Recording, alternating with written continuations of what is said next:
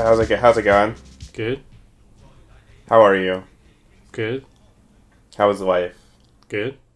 I haven't replenished my wine supplies still. Wow, that's sad. How is that sad? You should be happy for me. Why? I feel like your wife would be more depressed without something to drink. That's not a good attitude at all. Why not?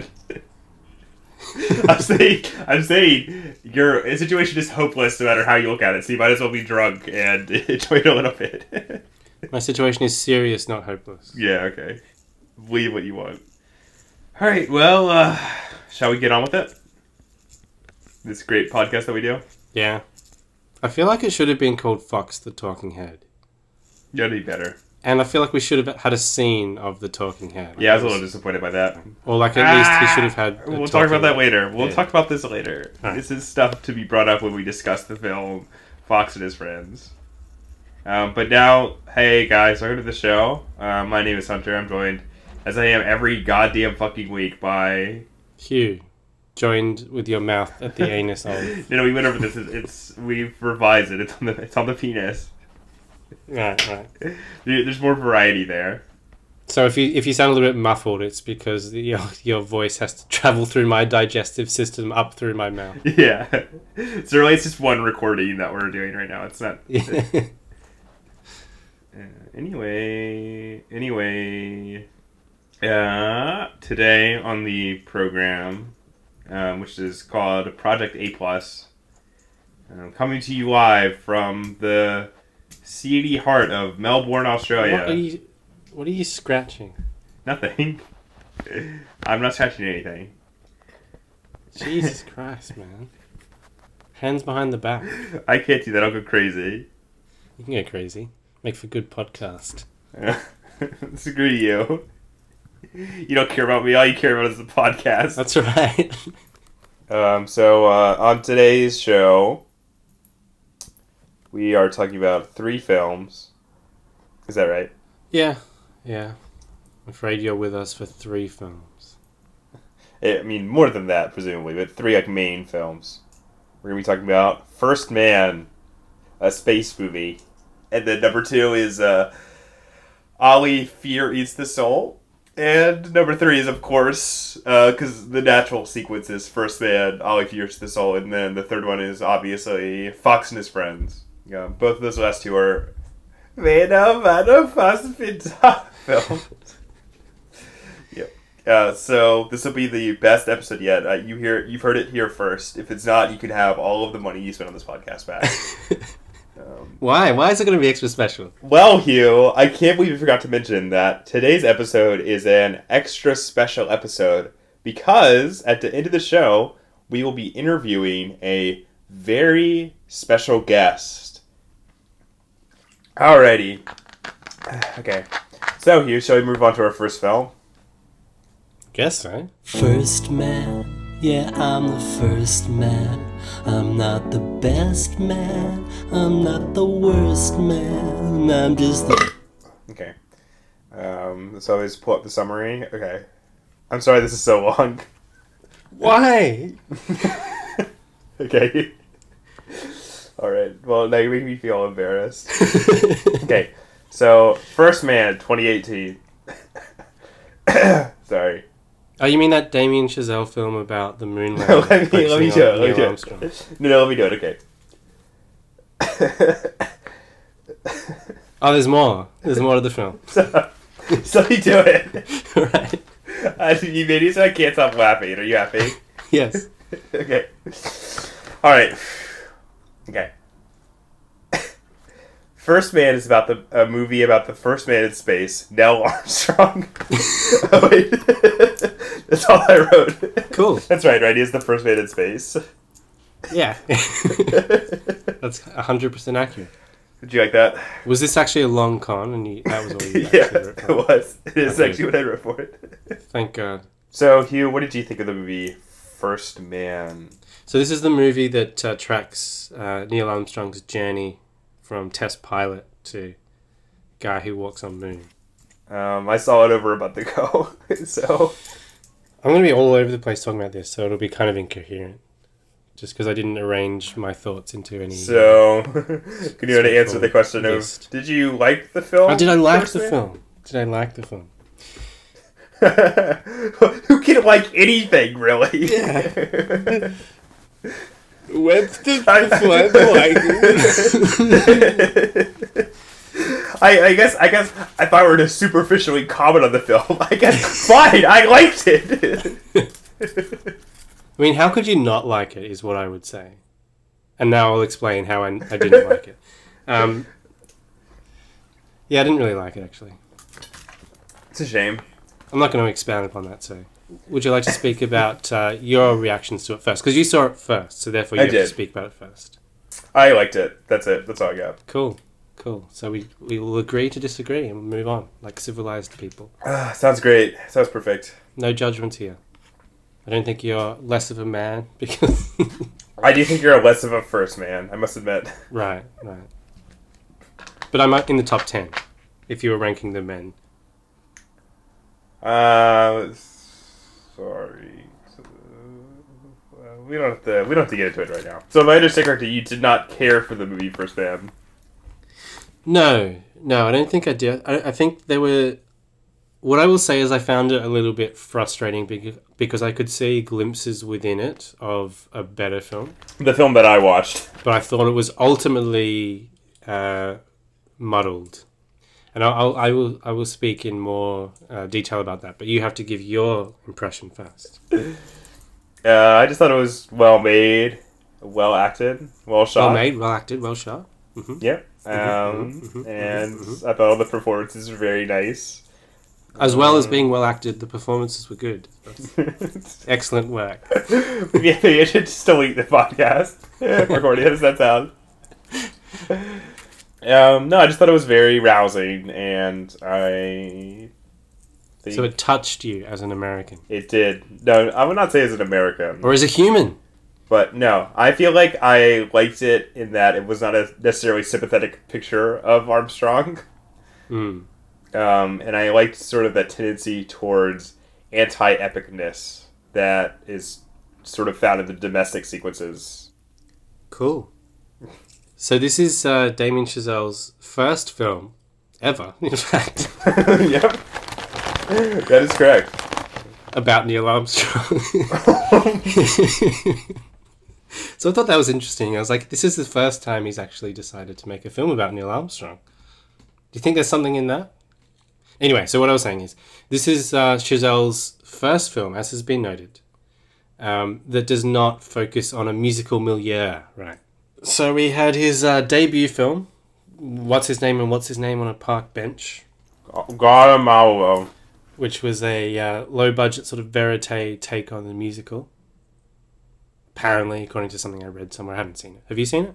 9. Okay. Then his second film would have been Whiplash. Yes? Which I have also not seen. Which I have seen. Which sounded like it sounds terrible, I must say. Whiplash was about an aspiring jazz drummer, played by Miles Teller, and mentored by the domineering J.K. Simmons. I actually quite enjoyed Whiplash for what it was. I don't think it was sublimely brilliant, but I thought it pulled off what it tried to do. And then there was La La Land, which I believe we both enjoyed somewhat. Yes. Although we don't think it was an unqualified success, we appreciated what it was trying to do. I mean, really, what film is an unqualified success? Besides Clifford, of course. What was the other film? Oh, yeah. Besides Clifford and Master Anonymous. And Master Anonymous, the two pinnacles of cinema. So anyway. What are we talking about? Dave Chazelle's. Okay, yes. So on some sense, it looks like he's broadening his approach, right? He's moving away from a world he's more comfortable with. But then you look at it in more detail and you realize his predilections are intact, right? Yes. So we have at the center of this film a driven, talented man. Yeah. I think the main comparison here is with Whiplash more so than La La Land, because that was a very insular portrait of one man's journey. In that case, to become an amazing jazz drummer, and in this case, to walk on the moon. So it is very much in his wheelhouse, I think. I think, the way he's approached this story. It is the first film that he has made that is not based on his own screenplay as well. That's true. So he has no credit on this screenplay. Whether he had input or not is another matter. But I do think the screenplay is one of the problems with this film. I thought it was quite rote in places, namely all the places. They made every place that had a screen. And the way he approaches the material is stylistically similar to what he's done previously. I definitely think he fits quite neatly into the prestige American school, the current prestige American school. Sort of similar to people like Christopher Nolan, I think. And I guess he's a little bit more commercial, but J.J. Abrams, as I've talked about previously in the case of A Star is Born. But there is that aesthetic that is quite similar between all these directors, of a lot of intense medium shots, which gives it kind of this insular feel, particularly in the case of Chazelle in this film and Whiplash. And as well as that controlled shaky cam. So it's not full-on shaky cam. It's not like the Bourne films or anything like that. But it's that controlled shaky cam, especially in the earthbound domestic scenes. And at this point, I'm kind of weary with that approach. And it just feels like a forced way of injecting tension into a scene when I think there are more interesting ways of doing that through the composition and performances and the material itself, as opposed to just shaking the camera a bit. I think it's a false technique in some ways because it just creates an association with people with documentary and a greater degree of realism as a result. But yeah. Can I be honest with you? I think you're a false technique. I mean, that's a fair point, and I retract all my comments. Okay, thank you. Well, please continue. So I was kind of particularly bored with the scene set on Earth. Mm-hmm. Chazelle's always been pretty effective at achieving some sort of visceral effect in showy sequences. So that there's the performance sequences in Whiplash, and in First Man there are the sequences where the sequence where Armstrong goes to space for the first time. Yes. The sequences of Armstrong doing any of the test pilot stuff and the ultimate moon landing. So those are the most effective in this film. And his techniques, I think, lend themselves to that kind of approach.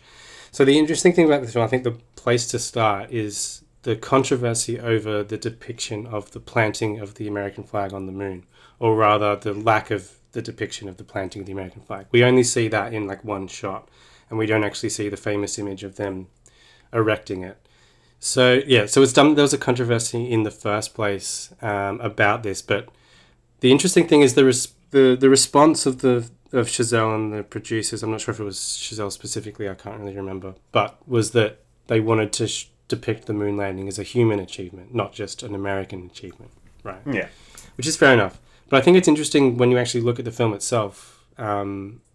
It's so specific to one man's experience that it doesn't seem to be interested necessarily in the moon landing as either a human achievement or a American achievement, as much as it's interested in the perspective of this one person. Not necessarily saying it's Armstrong's singular achievement or anything like that, but it doesn't seem to be interested in showing the moon landing as a triumphant step for humanity. I don't know if you got that impression or not. I don't know if I guess I would disagree with you a bit there. Because obviously like the parts of the film gets most away from Armstrong are in the space sequences, right? And then that way of like broadening out the film makes his sort of story seem a little, I don't know, small in comparison, I guess. I don't know, like that's what I'm kind of unsure exactly what this film was what the conception of this film was, and exactly what they were going for or hoping you to take from this by the end of it. Because I think the message is a little bit muddled along the way. So for me, it felt, my perspective was it did feel more like it was wanting to really approach this really familiar story in a different way, which I think in conception is a good approach to really get under how this was for this one person. What was their experience? What was every step of the way? what was the sacrifices and trials that they went through to get to this point and reach the moon. The film itself, I think, was more interested in Armstrong than anything else, right? And that creates a couple of problems because we never really get inside Armstrong. The way Gosling playing is somewhat distant. So in one sense, he's like well cast because he often seems like he's on a different planet. Yeah, but the character as conceived by Giselle is very distant. Yeah, which I think is deliberate, but because I think a lot of the overall story is kind of rote and pat, I think that plays against it in the end because I think it just means that he's a dull companion for most of the film, or at least that's how I felt. I guess I just disagree with you. And I think the integration of the family dynamic I had a lot of problems with, but I do have to acknowledge that it's actually a really tricky problem in terms of how to depict his wife and his family. Because it's always going to be reductive, right? If you're telling the story of the guy who walks on the moon. Well, but that's the problem with making, like, any film about, like, a large historical figure is that they end up, like, dominating the narrative to a large extent. Yeah, unless it was her story, really, then it's always going to be reductive to some degree. But even if you're like, oh, I'm telling the story of Neil Armstrong's wife, like, it's still pitched at that level. Well, she's still defined in relation. Yeah, in terms of him. Yeah. Yeah.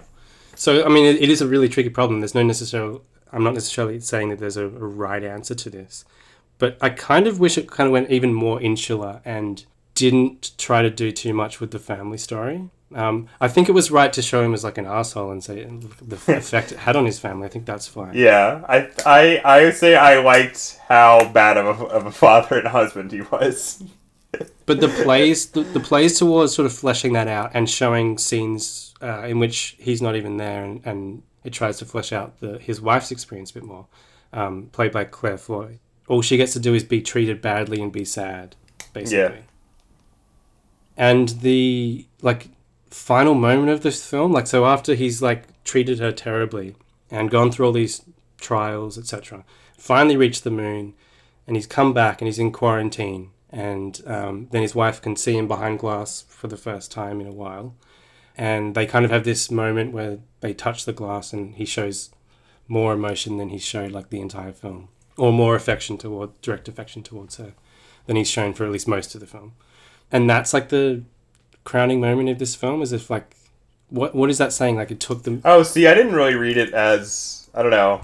I thought it to be a more an image more of there's an irrevocable divide between these two people and they'll never be able to work it out. Well, that would be interesting, but I don't know. That's how I felt about it. If he didn't make any gesture, I think that would have been a bold choice, right? If it just showed, how initially when he sees her when she comes into the room and he just sort of says blankly at her, if you remember. No, I don't. Okay. Well, the way the scene plays out, I do remember it quite well, is that he's been in this quarantine space and he's behind the glass, and then she first is allowed entry, and she comes into the room and she walks slowly towards the glass, and he turns around and looks over and just looks at her kind of impassively for a while, and you're like, how's this going to play out? Is he still going to be a dick, right? And then eventually he reaches out and makes a gesture. It's kind of showing that, he's changed a little bit. He's gone on the moon and now he's a little bit better. Well, yeah, but I feel like the entire, symbolism of the moon for him is, this emotional catharsis, right? Yeah. But I liked it, to my reading of the film, I liked that it was, yeah, sure, he's opening up, a little bit, but it's not enough to really, actually bridge this divide. But I guess we can have diverging interpretations. Yeah. You guess. Thanks for granting me that ability.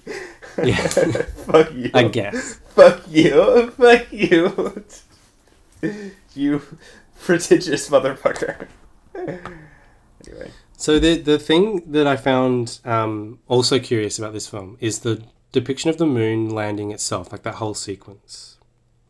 It gets to the famous moment where he steps off onto the moon and the audio drops away, so we get the silence. Sometimes we get a 2001-esque breathing in the spacesuit, but mostly it's just silence. And he's sort of walking across this void, and there's a really nice sequence where you don't actually see Armstrong's face at all, because he's got the visor on his helmet down, and it's just hyper reflective, and it's just reflecting the surface of the moon. You can't see his face at all. So it's just like this empty expression. This is just like this weird, creepy spacesuit, like and you can't see the human beneath it. And it kind of like encapsulated Armstrong up until this point. And also the emptiness of the landscape itself, the absence of atmosphere, the absence of sound. It was kind of a perfect distillation of what they were trying to convey with his character. And then it ends quite abruptly, right? It doesn't seem to spend that much time on the moon. And I'm looking at that in a couple of ways, as a bold, deliberate choice or as a missed opportunity. Because as a missed opportunity, it doesn't sink in enough, I think, if they want to make this one of the focal points of a film about a guy walking on the moon is the moon section. And it kind of ends up receding a little bit into the whole of the film, so it feels like just another one of those trials that Armstrong has gone through, right? No, not necessarily any more significant than anything else he's gone through. And if that is a deliberate strategy on the filmmaker's part, I think that is an interesting choice. I'd be surprised if that was necessarily what they were going for. But it does something interesting when you think it kind of renders the moon landing as this abstract achievement. Yeah. Right. Almost an arbitrary achievement and it just kind of underscores maybe the pointlessness of space travel in general.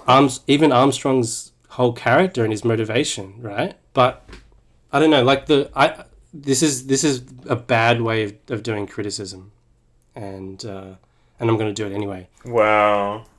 Is to say, like, this is how I would have done that if I was making this film.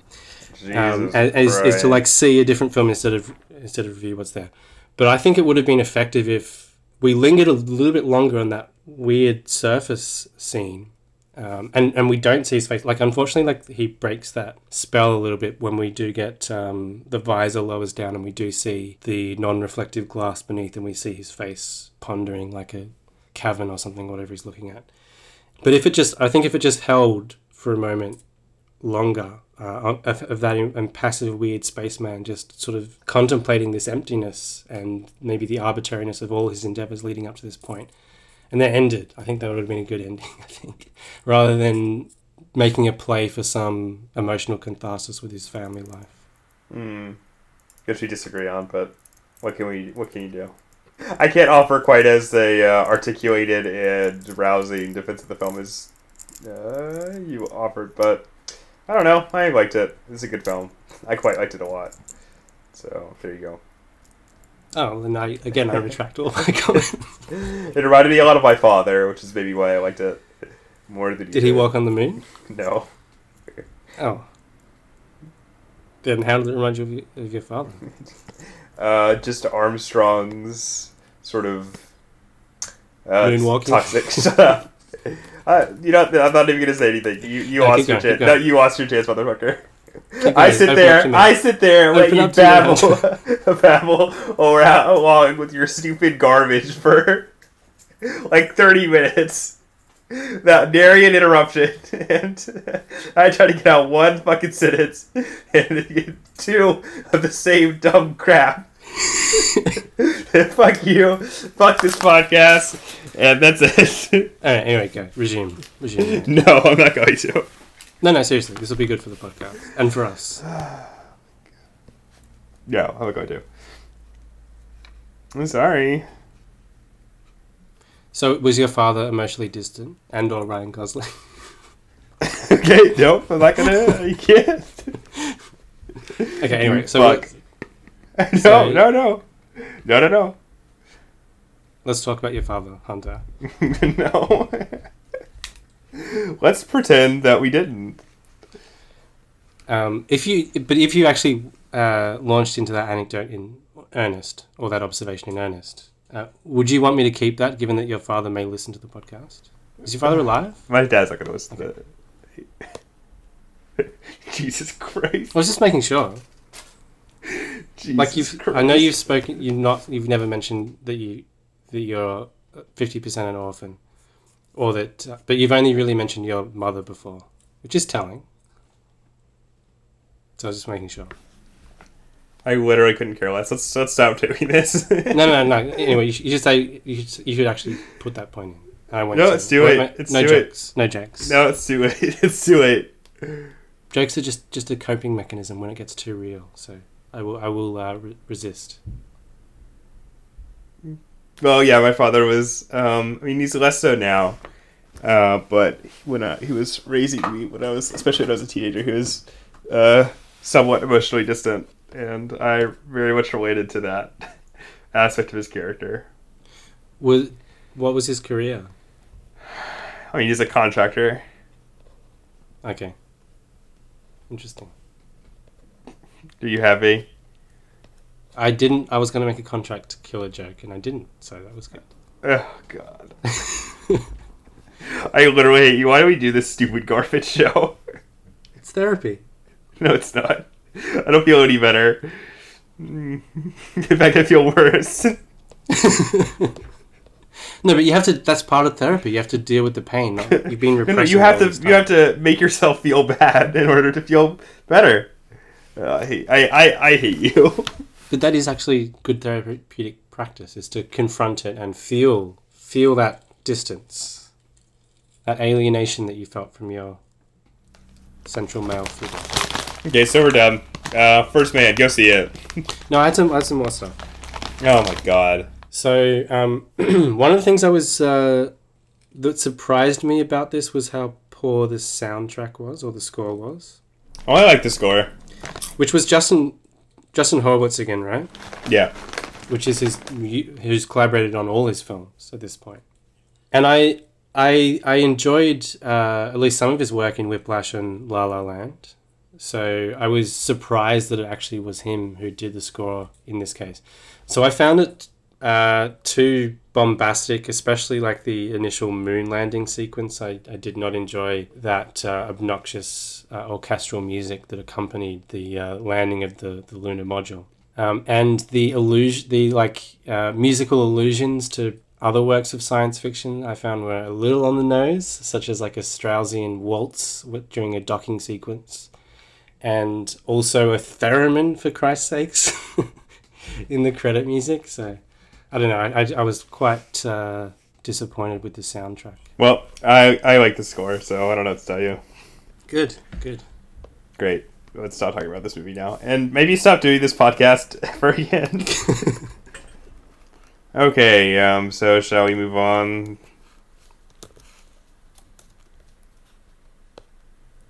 Yeah. What's the next films that we're doing on the show today? Okay, so next on the show we will be looking once again, at the films of Rainer Werner Fassbinder. Moving a little bit forward in the 70s to Ali, Fear Eats the Soul, and Fox and His Friends from respective years in the 70s, which I didn't write down. Mm-hmm. I guess I could find out. I guess you could. 1974 for the former and 1975 for the latter. Mm-hmm.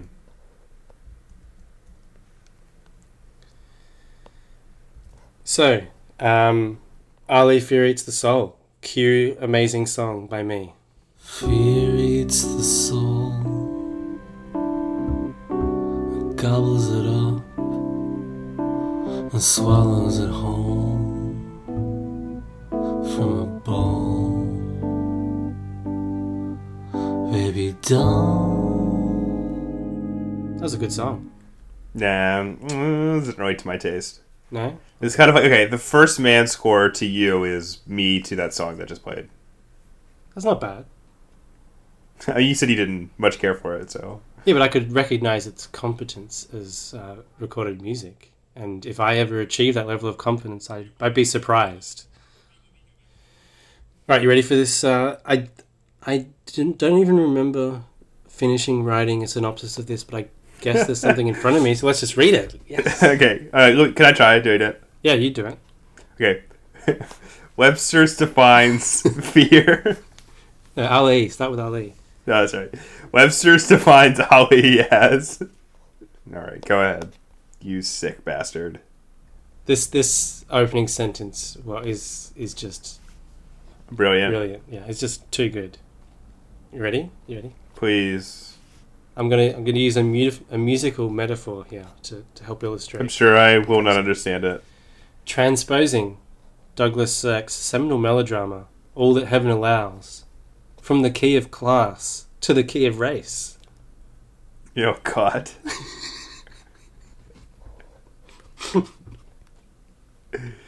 Oh, my Lord. Ali, Fear Eats the Soul, explores the unlikely romance that blossoms between an older widow, Emmy, played by Bridget. That's all I wrote. I didn't write her last name. Brigitte so-and-so. Obviously, I didn't finish writing. Oh, my God. Or I thought I finished writing her name and just... Brigitte Mira. Thank you. And a younger Moroccan man, Ali, played by Fassbender's then partner, El Hedi Ben Salem. So I have his name. As with All That Heaven Allows, their relationship is put to the ultimate test as it brings out the underlying prejudice in family friends in the broader German society, which is what All That Heaven Allows was about, the broader German society, especially in the wake of the Munich massacre. Mm-hmm. That's about it. Oh, Stuff okay. happens. Yeah. What did you think of Ali, Fear Eats the Soul? And had you seen it before? I had seen it before, and I'm going to let you in on a little secret. I didn't finish watching it again for this. Yeah, but you've seen it before. Yeah, I watched about half of it for this podcast.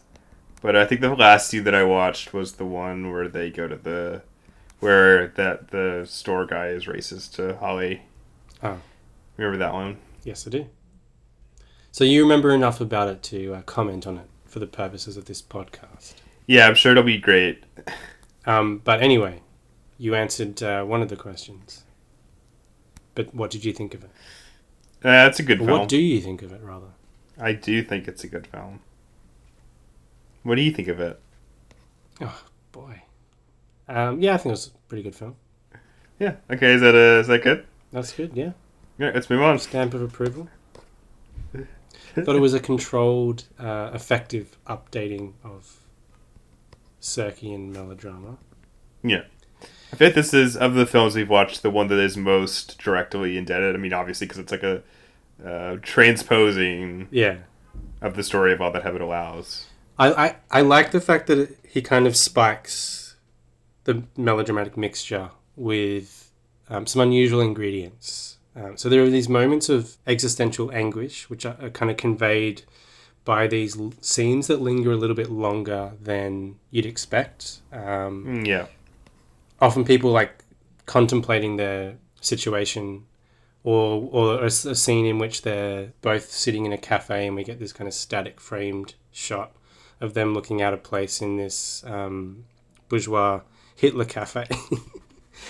And we also get sardonic touches, such as the fact that the cafe they choose to go to was a cafe that Hitler used to reside at. And that Emmy is excited about this fact. yeah, although Emmy seems to be reasonably progressive in terms of her views on race.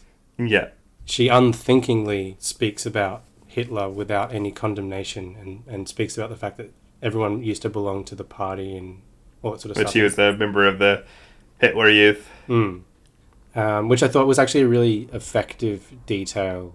It's not just showing that these characters are beyond reproach and the victims of the broader society. They're also a little bit more complicated than that.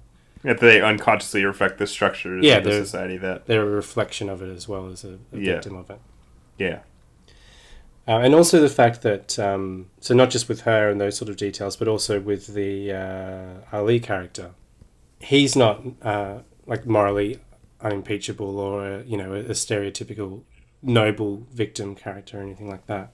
No. And in fact, like as he's getting accepted or more accepted into this world, he has to rebel against that in some way, and that's when he transgresses with having an affair with the bartender or the bar owner, and also just questioning his place. which complicates the whole story. But yeah, I think it's a very tightly controlled, hard to fault in its execution. Yes. It's interesting to note that he decided to make this film as a filmmaking exercise when he had a 2-week break in his schedule between other film commitments, which is insane, the fact that he did this in 2 weeks.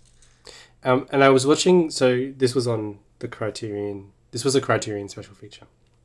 It was an interview with Todd Haynes, who famously did his own version of All That Heaven Allows with Far From Heaven. Mm-hmm. Another good film. Which I haven't seen. But he talks interestingly about the influence of Fassbinder and specifically this film. And one of the observations that I appreciated in his interview was when he talks about the 2 sequences that show the working conditions of Emmy. Yes. So she's a cleaner in this story. And there are a couple of sequences that show her on a lunch break with the other cleaning ladies at this particular establishment. Yeah, and there's specifically 2 that are sort of mirrored. Yes. Because they replicate the same. It replicates the same shot.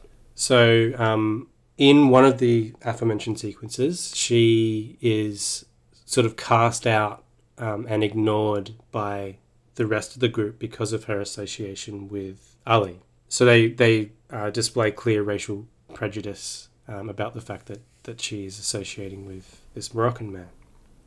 Mm. And they actually move away from her to have conversation in private, and she's left alone on the staircase. And then later in the film, as there is sort of some degree of acceptance of Ali's presence in her life, things start to change around her, both the treatment of her children and society at large, but not necessarily saying that people are less racist than they were before. It's more like they've moved on to a different target of their hatred.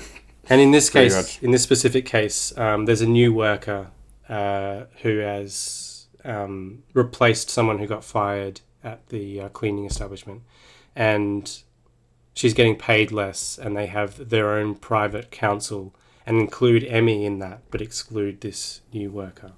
Yeah, he's Polish, right? Yeah, and she's just basically taken the place that Emmy had previously. There's an interesting reflection there, too, of Emmy's first husband being a Polish guest worker. And what Todd Haynes says about those 2 sequences is that it kind of shows that society almost needs to have that. Yeah, it needs to have that out group. It's like an intrinsic part of society, to make that out group. So once the Emmy gets accepted, it just shifts it over to a different person, It's like Fassbinder is saying, it's an intrinsic part of human dynamics. Well, at least have West German dynamics of the... I don't know if he's making it like an internal quality, necessarily. Okay, so Ali, do you think we adjusted enough? Yeah. It's a very, very good film. But I feel like if you're like, I'm interested in this Fassbinder fella, I feel like Ali is a good place to start. Yeah, it is. It's a good entryway. Yeah, it's an accessible film. I think maybe more than any of the other films we've seen up until this point, the central characters are portrayed most sympathetically. Yeah, the most sympathetically. Yeah, even more than the other film we watched. Yes. Which is called Fox and his friends will prove in the end you can't escape class even without us. Now, I believe you have prepared a summary for this film. I appear to have. Let's see what it sounds like. You found one on your desktop that you may or may not have written. I don't think there's anything to rival that musical analogy that God opened up our discussion. You need to delete that, I think. Fox and His Friends is the story of a carnival worker, Fox, played by Fassbinder, who has a premonition that he will win the lottery someday. In fact, this very Friday. And by this Friday, I mean the Friday in the film that's coming up. The premonition turns out to be correct, and his newfound wealth, 500,000 francs, or whatever it is, leads him into a sexual relationship with an upper-class man with a mustache, Ogun, played by Peter Chattel. After their initial encounter, the pair begin a more serious relationship. It soon becomes apparent, however, that Ogun has designs on Fox's money, and he manipulates him into investing into his father's failing business, all the while attempting to elevate Fox's manners and cultural education to reflect his refined bourgeois values. And it doesn't end well. That was great. I such like the part when you called them Franks. What are they? Deutschmarks. Marks. Yeah. Yeah. You stupid motherfucker. Okay, so, yes, Fox and his friends. Now I've finished synopsizing it so expertly. What did you make of this film, my friend? I gotta say, its depiction of carnival class labor was just a little... I don't know, I found it a little troubling. So what did I think of it? Yeah, what did you think of it? Yeah, I enjoyed it. Yeah? Mm-hmm. What did you enjoy about it? The sort of film of it. No, the screenplay that you bought in hard copy. But yeah, I enjoyed it. I don't think I liked it as much as Ali or Petra. So Fox, not quite as... Is it just because you're homophobic, or... Yes. Okay. So he was at least somewhat bisexual, right? Because he... Like, Yeah. what's her name? Irma Herman? What's her name? Herman, Yeah. I think. I read that, again, probably on Wikipedia, that he wanted her, and he was infuriated by the fact that he didn't appeal to her, and apparently he beat her near to death. Well, that's concerning. Something like that. There was some quote from her. I didn't look much further into it because I didn't want to put myself off. I just wanted to enjoy these films with impunity. It's for our podcast, and not to worry about the troubling implications of Fassbender's personal life, because that's the responsible thing to do, right? Yeah. Like, let's ignore the parallels between him and, say, the villains of the film Fox and His Friends, for instance. And the fact that several of his lovers killed themselves. Including Mr. Salam. El Hedi Ben Salam. Salam himself. Yeah. So so both he and Fassbender were usually crazy off their heads on alcohol and drugs. Yeah, that's what I read too on Wikipedia. So, yeah. And then take Salam with a grain went of off salt. and stabbed 3 people non-lethally. And then So he's fine. Fassbender and his friends, or Fox and his friends, if you will, helped smuggle him out of Germany. And then he was later arrested, and the circumstances of his ultimate demise are contested. But one of the accounts is that he hanged himself in prison. Mm-hmm. So that's good. And Yeah. then Fox's friends, or Fassbender's friends, if you will, whichever you prefer. His actual name's Fassbender. Fox is just a character he plays in this film. So Wait, really? if it's easier for you, we can just... Wait, that was the director? Yeah, that was the director. We can just say Fassbender. Wow. Apparently, I guess because of maybe his fragile mental state, they kept Fox's friends, or rather Fassbender's friends, kept the news of Salem's demise from Fassbender until shortly before his death. And then he dedicated his final film to Salem. Yeah. Or Salem. Salem. No, that's a city in No, it's a cat. Massachusetts. Is that true? It's Sabrina's cat. No, really, that's stupid. It is true. That's dumb. That's dumb. The black cat is called Salem. Have you been watching Sabrina? I've watched some of it, and I've enjoyed what I've seen. Well, anyway. What I find curious, I was going to say this last time, but I forgot. I was looking into the showrunner who came from writing the Archie comics, as well as doing theatre work. I think he originally staged like a gay version of Archie that got into trouble with the Who did? copyright holders. The showrunner of Riverdale. Oh, really? Yeah. And That's now how he's written it. That's how he got into writing the comic books, I guess, That's funny. in a long-winded way. But he was initially they shut down the production of his gay Archie play. Now all he's known for is Archie. But the curious thing is because he's actually gay himself. But I still find the marginalization of the what's the guy's name? I even forgot his name. Maybe that's a reflection of how much he's marginalized. In Riverdale. Yeah, what's the sheriff's son? Yeah, what's his name again? Kevin. I don't remember. Kevin is his name. You watched more of it than I did.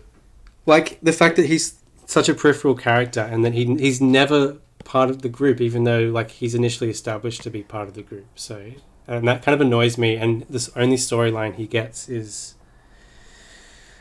What they kind of like hint at in season 2 is like him and one of the more closeted athlete guys. But they just, in season 3, they just continue that story with him occasionally when they can be bothered. And it's not a particularly interesting story in it. And then otherwise it's basically... Neither are you. put to the sidelines. And he's put to the sidelines in a way that no other character really is. Like, what's her name gets more to do than he does, the red-haired woman. I want to say Mason. Forgetting all their names. Whatever her name is. Strawberry. I don't remember. Yep, Strawberry. Cheryl Wassam. That's it. Yeah, that's it. Yeah. So she gets a lot more to do than he ends up getting to do. And she was just like initially the antagonist character. Well, she's a complicated character. Yeah. So anyway, Fox and his friends. Poor Kevin.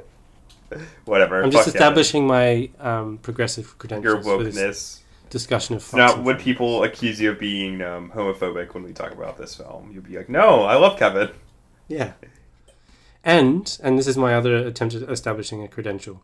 I can see the attraction of Fassbender in this film. More so than in some of the other films when he's got that kind of mustache that looks creepy. He definitely slimmed out a bit for this movie. Yeah, I can see like someone being attracted to him. Yeah, I get it. I get it. And especially like I can imagine him having a certain charisma and confidence about him. Yeah, which he probably had in real life. Yeah, that's what I mean. Yeah, so I get but it. he often cast himself as like despicable characters, so maybe that has something to do with it too. Yeah, yeah. Probably because he was a despicable person in real life. So he probably had quite a lot of success, and maybe that's why the rejection that he received at the hands of Irma. You fucking moron.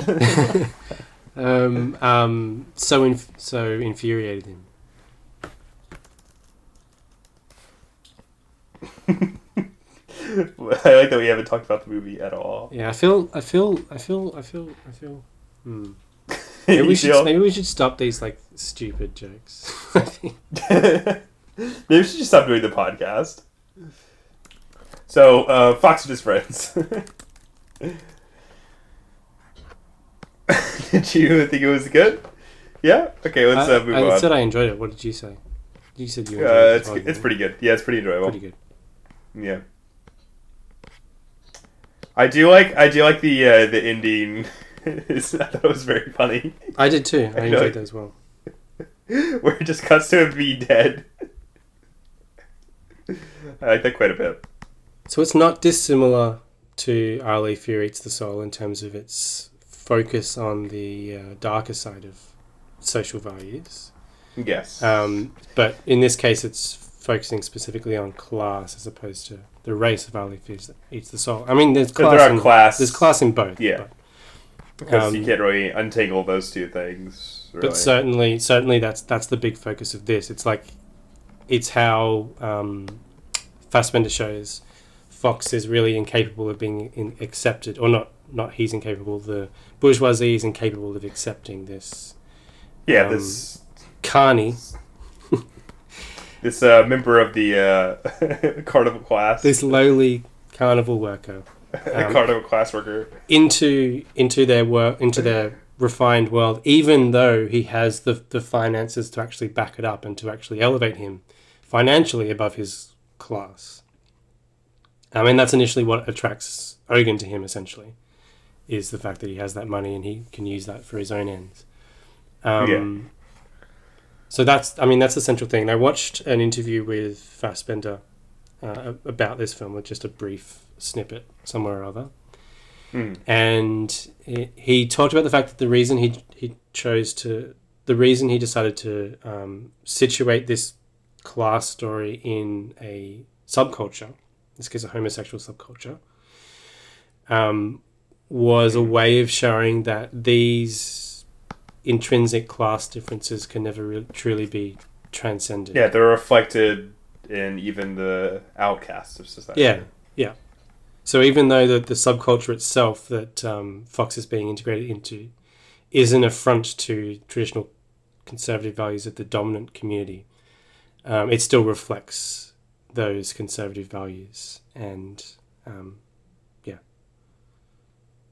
But yeah, let's circle back to the ending. Which, spoiler, he after losing all his money, and losing Ogun as a partner in his apartment and being cheated out of all that, he overdoses on some pills. And some Valium specifically. On some Valium, and is found prostrate in a train station in a subway. Yes. Some kids just take his stuff. And then who walks up but a couple of the other characters. the American soldier. Yeah.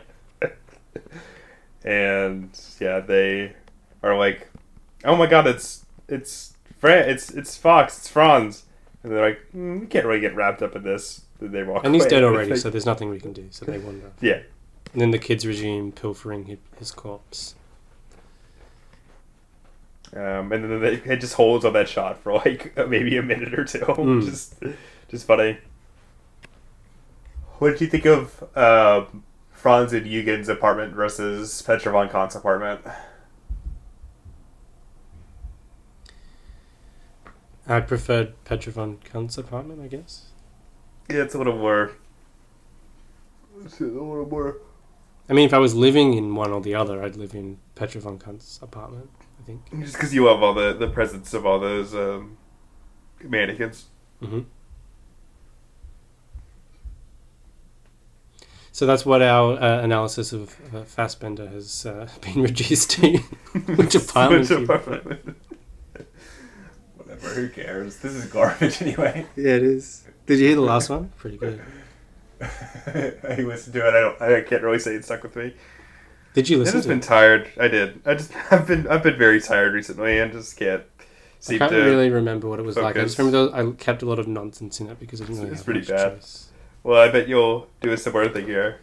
Most of it is like our impressions of Fassbender. Oh, do you have an impression of Fassbender? I don't... Can you do a singing Edelweiss? What's Edelweiss? It's a German song. Oh, how does it go? We look up the. Maybe you should sing it first as Fassbender, and then I'll do an impression of you singing it. Good. Perfect. And then I'll just extend that over an hour of the podcast. Nah, never mind.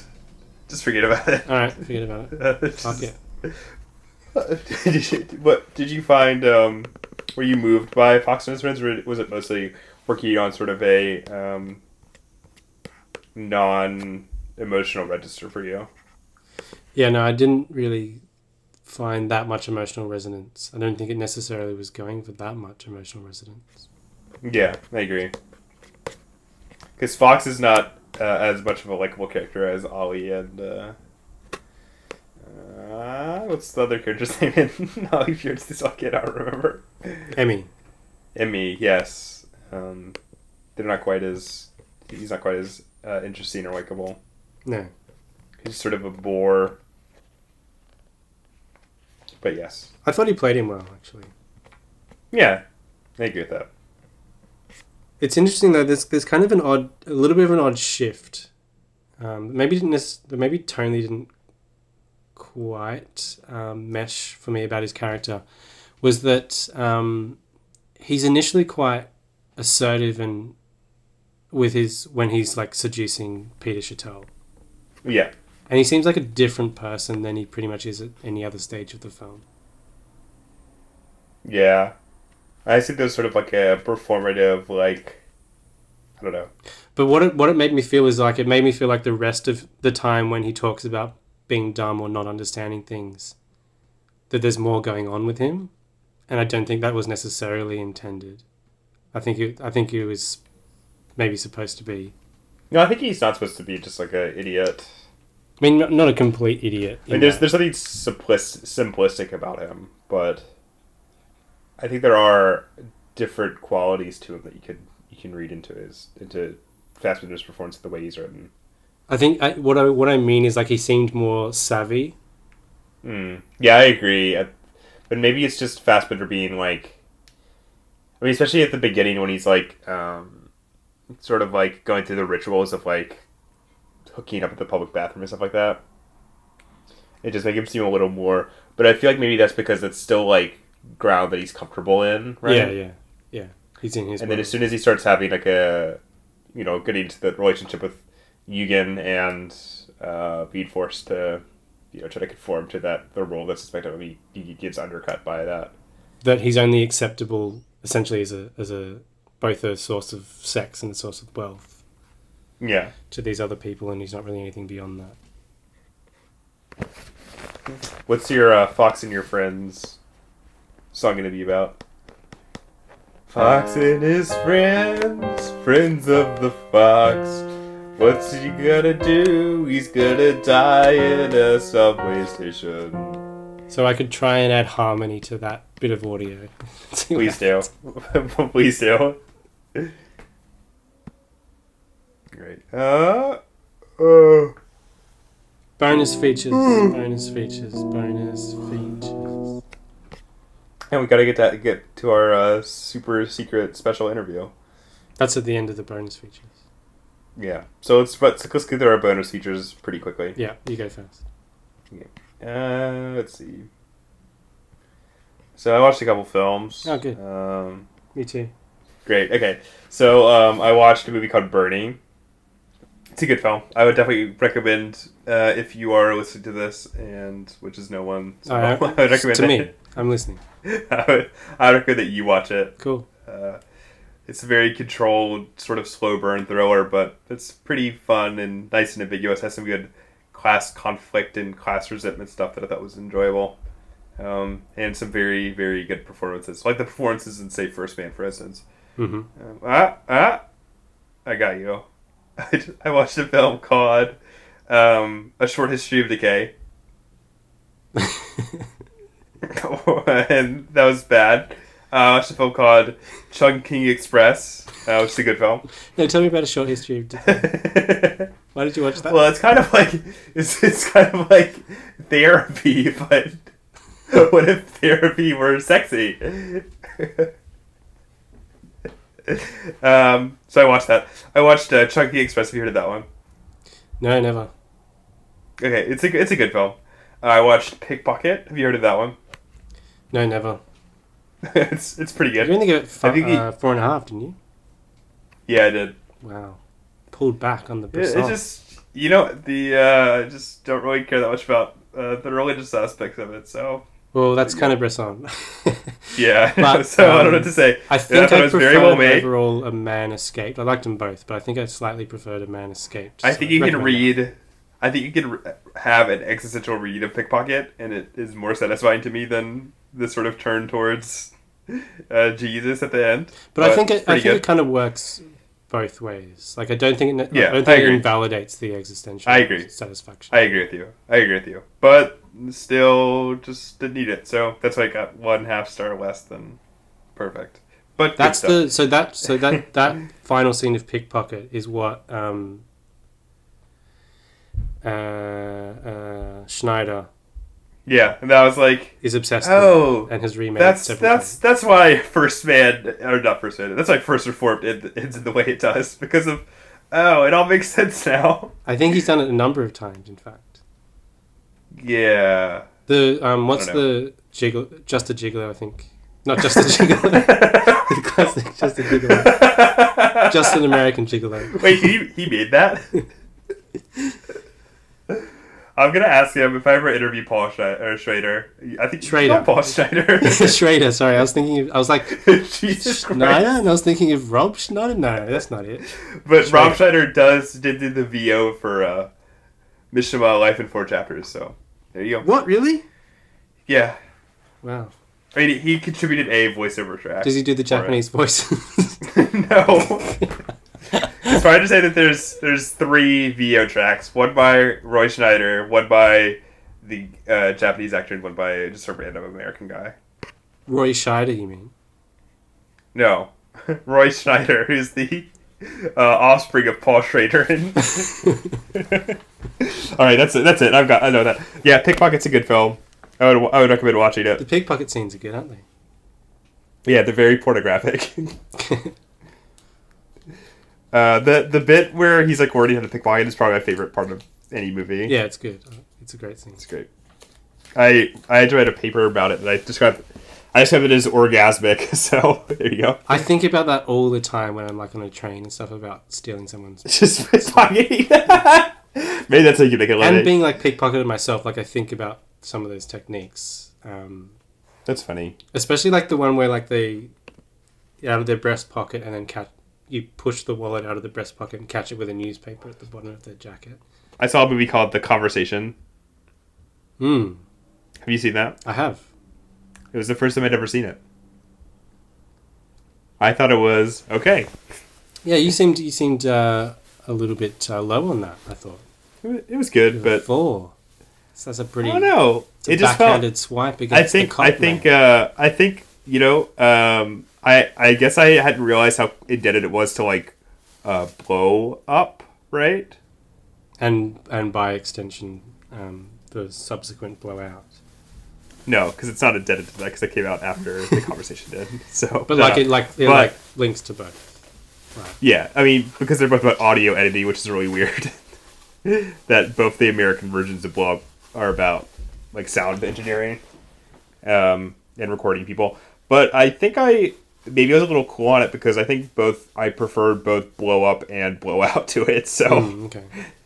and I was like, maybe if I was to watch The Conversation, I think The Conversation's more psychologically grounded than either of those two films are.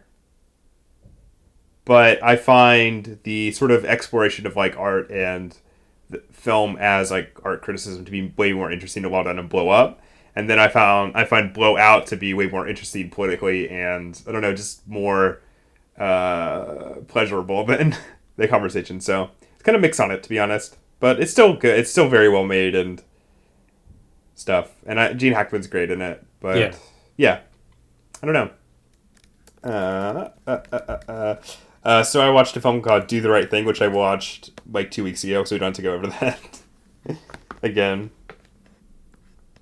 Not 2 weeks ago, but I watched it a while ago. It's a good film. Well, no, I didn't watch it a while ago. I watched it pretty recently. It's good stuff. He does the right thing. Directorially. Yes, and in the movie.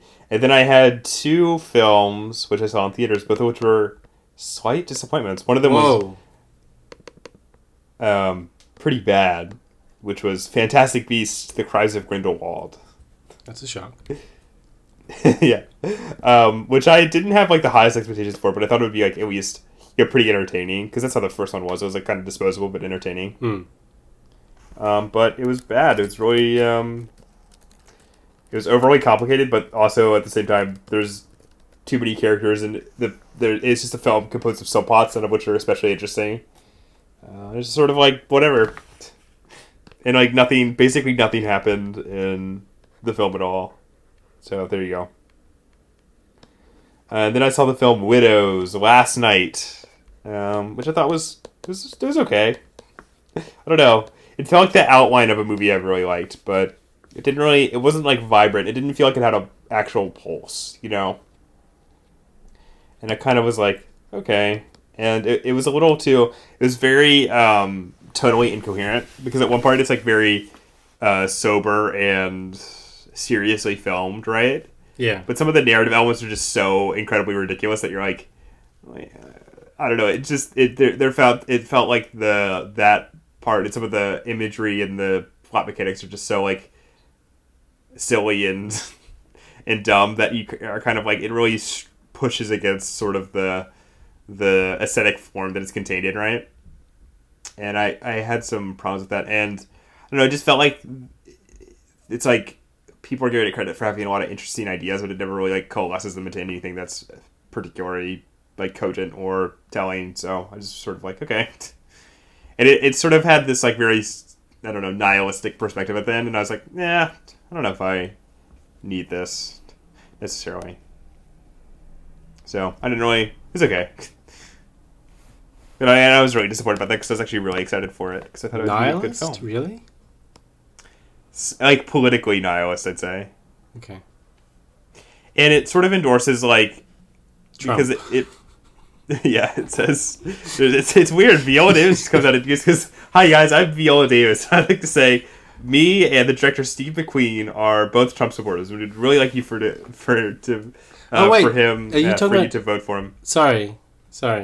I thought you were still talking about Fantastic Beasts. Really? Yes. I wasn't paying attention, like I zoned out because I had to send a message.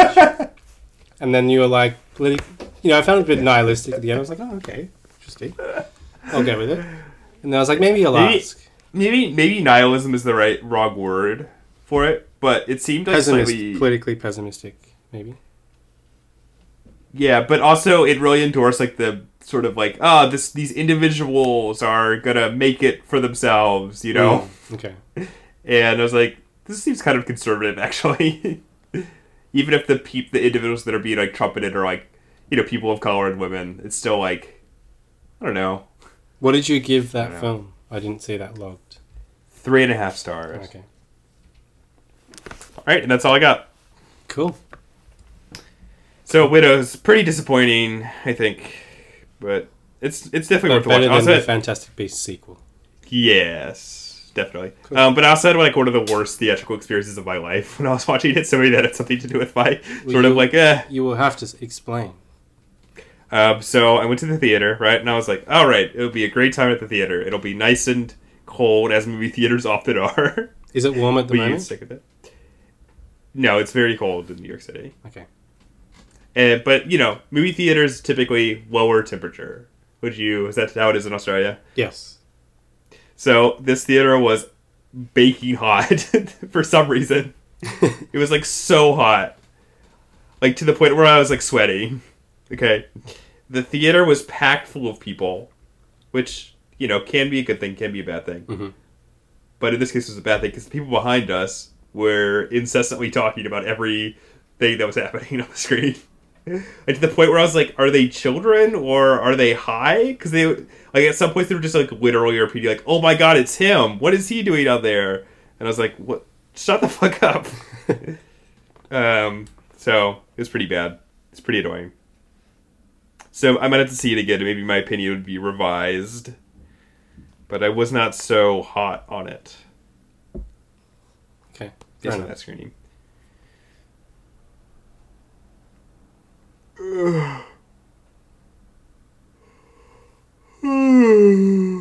My turn? Let's get through this. Your turn. Get to our special interview. Yeah. We can't keep our guest waiting. No, he's banging on the... How long's he been waiting now? 7 hours. How long have we been recording for?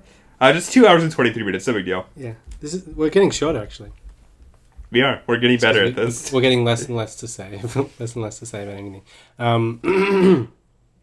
Anyway, so I watched 2 more films in the Edward Yang series that's going on at the moment at one of our cinemas. Taipei Story. So it was from 1985, directed by Edward Yang and starring and co-written by fellow New Taiwanese cinema stalwart Hu Xiaoshen. And also Yang's future wife and singer, Tsai Chin. I thought Taipei was very, very impressive. Like the city? Mm-hmm.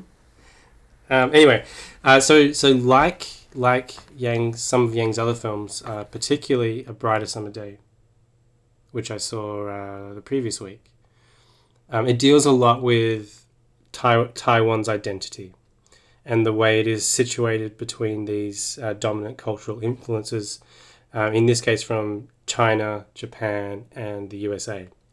So it involves a former baseball player, so that's where we get the integration of the American cultural influence, and an office worker who kind of represents capitalist modernity.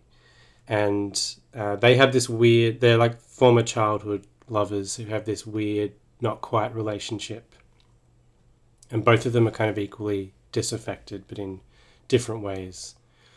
So it has a lot of that urban alienation kind of feel. And I think I actually preferred it to A Brighter Summer Day. Though I think Wow, really? I would like to revisit A Brighter Summer Day on another day. Another brighter summer day. To revise my opinion about it, because I think there's a lot there to grapple with. Okay. Well, what else did you watch? Terrorizers. So that I think that was his next film after Type A Story, The Terrorizers. Less well known. And it's a little bit of a misfire, but kind of an amusing and enjoyable one, I would say. I also watched an early triumph of Mizoguchi, Osaka Elegy. And it's about a quote-unquote fallen woman. Wait, quote, fallen woman, unquote. Wait, I thought that was one of his other films. It's all his films. I know, that was my joke. But what I liked about this is it doesn't depict her like purely as a victim of her circumstance. So it's 1936, and it's worth watching just on its technical accomplishments alone. Some amazing dynamic camera movements and depth of focus shots. Deep focus shots, I should say. Pre-Citizen Kane. Wow, so it sounds like Wells really ripped off. Basically. It's like Citizen Kane if it was good. I hate you. So Osaka Elegy is amazing, and another... It's Sophisticated trash. I also watched All That Heaven Allows, which we already talked about, and it's great. Would you prefer All That Heaven Allows or Ollie? All That Heaven Allows. Wow. All That Heaven Allows is beautiful. It is. I love how like I didn't expect there's that sort of Technicolor cliche that it's kind of based on this type of film, right? But I didn't expect of how extreme and abstract some of the coloring actually gets, which I really enjoyed. Very interesting that you. And it seemed very ahead of its time, because that's quite a common thing at the turn of the next century. Okay, that's an interesting comment. Is that it? Yep. That's the end. Right. So, well, guys, we've reached the end of the normal parts of the show, but we still have more content coming up to you. Let's play the theme song to this section. Special guest.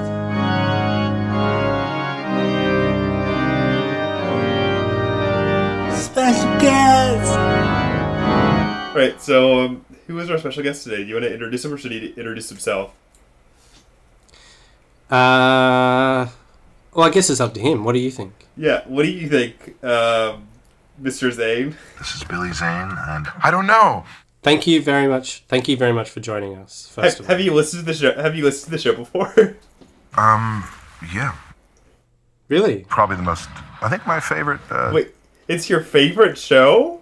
Like of all the shows, like do you listen to many No, podcasts? They can't be accurate. You couldn't have listened to too many podcasts. I mean, Yeah. ours is not bad, but it's not the top. Is it just that Wait, you've you're had saying- limited exposure, or No. really? Okay, so you said no. So it's actually the best podcast. You've listened to every other podcast to compare it to, and you'd say that this is the best one. Yeah. There's scads of them. Oh god, Wow, I feel it's so kind of embarrassed. embarrassing. I don't know what to say. Like, Thank you so much, Billy. like we thought the dynamic would be like us fawning over you. Wait, like, 'cause you're wait. Billy Zane, and who are we? Wait, okay. Just to get the, if I can understand what you just said, just make sure I got it correctly. You're saying that doing this podcast with us is more important to you than doing Twin Peaks was. No.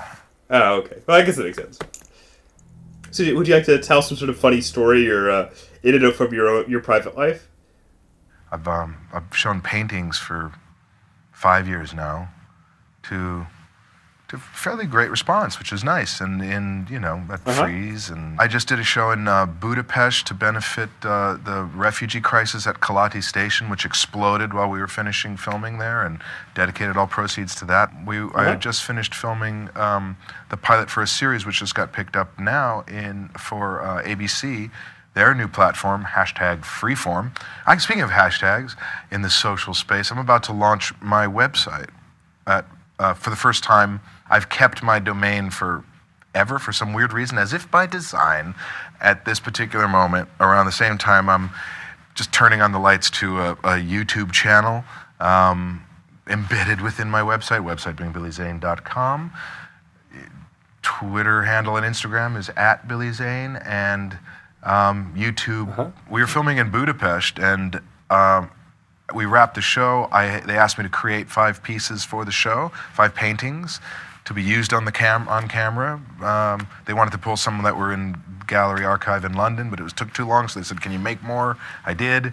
They filmed them, and then a gallery wanted to do a show before I left, and I said, "Great, well, let's sell them here if we can." And then this crisis blew up, and thousands of Syrian refugees flooded Kalati Station 3 blocks away. So we went down and brought basic needs and shampoo and diapers and tampons and food and whatever else someone needs having been on the road.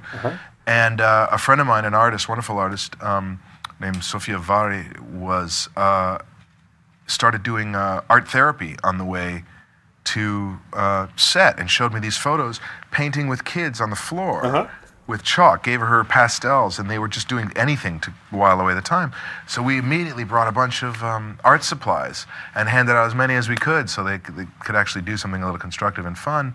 But then it became immensely therapeutic, and the art wall grew into a kind of a significant offering where people of all ages were projecting their experience of that journey into art, and it was stunning and moving and beautiful and harrowing. And then it was at that point that I did the show and brought the Red Cross on to distribute proceeds, and it was cool. Most of the shows, I've give more than, 5 paintings a year to different charities to raise money on auction. It's a very popular space. It's nice to sell a couple, but you got to give them, got to do what you can. That was a bit of hands-on, but this show at Leica Gallery, which you can look up on the BillyZane.com. Wow. That's so fascinating. I'm touched, honestly. Okay, we'll see ya. Brown hole.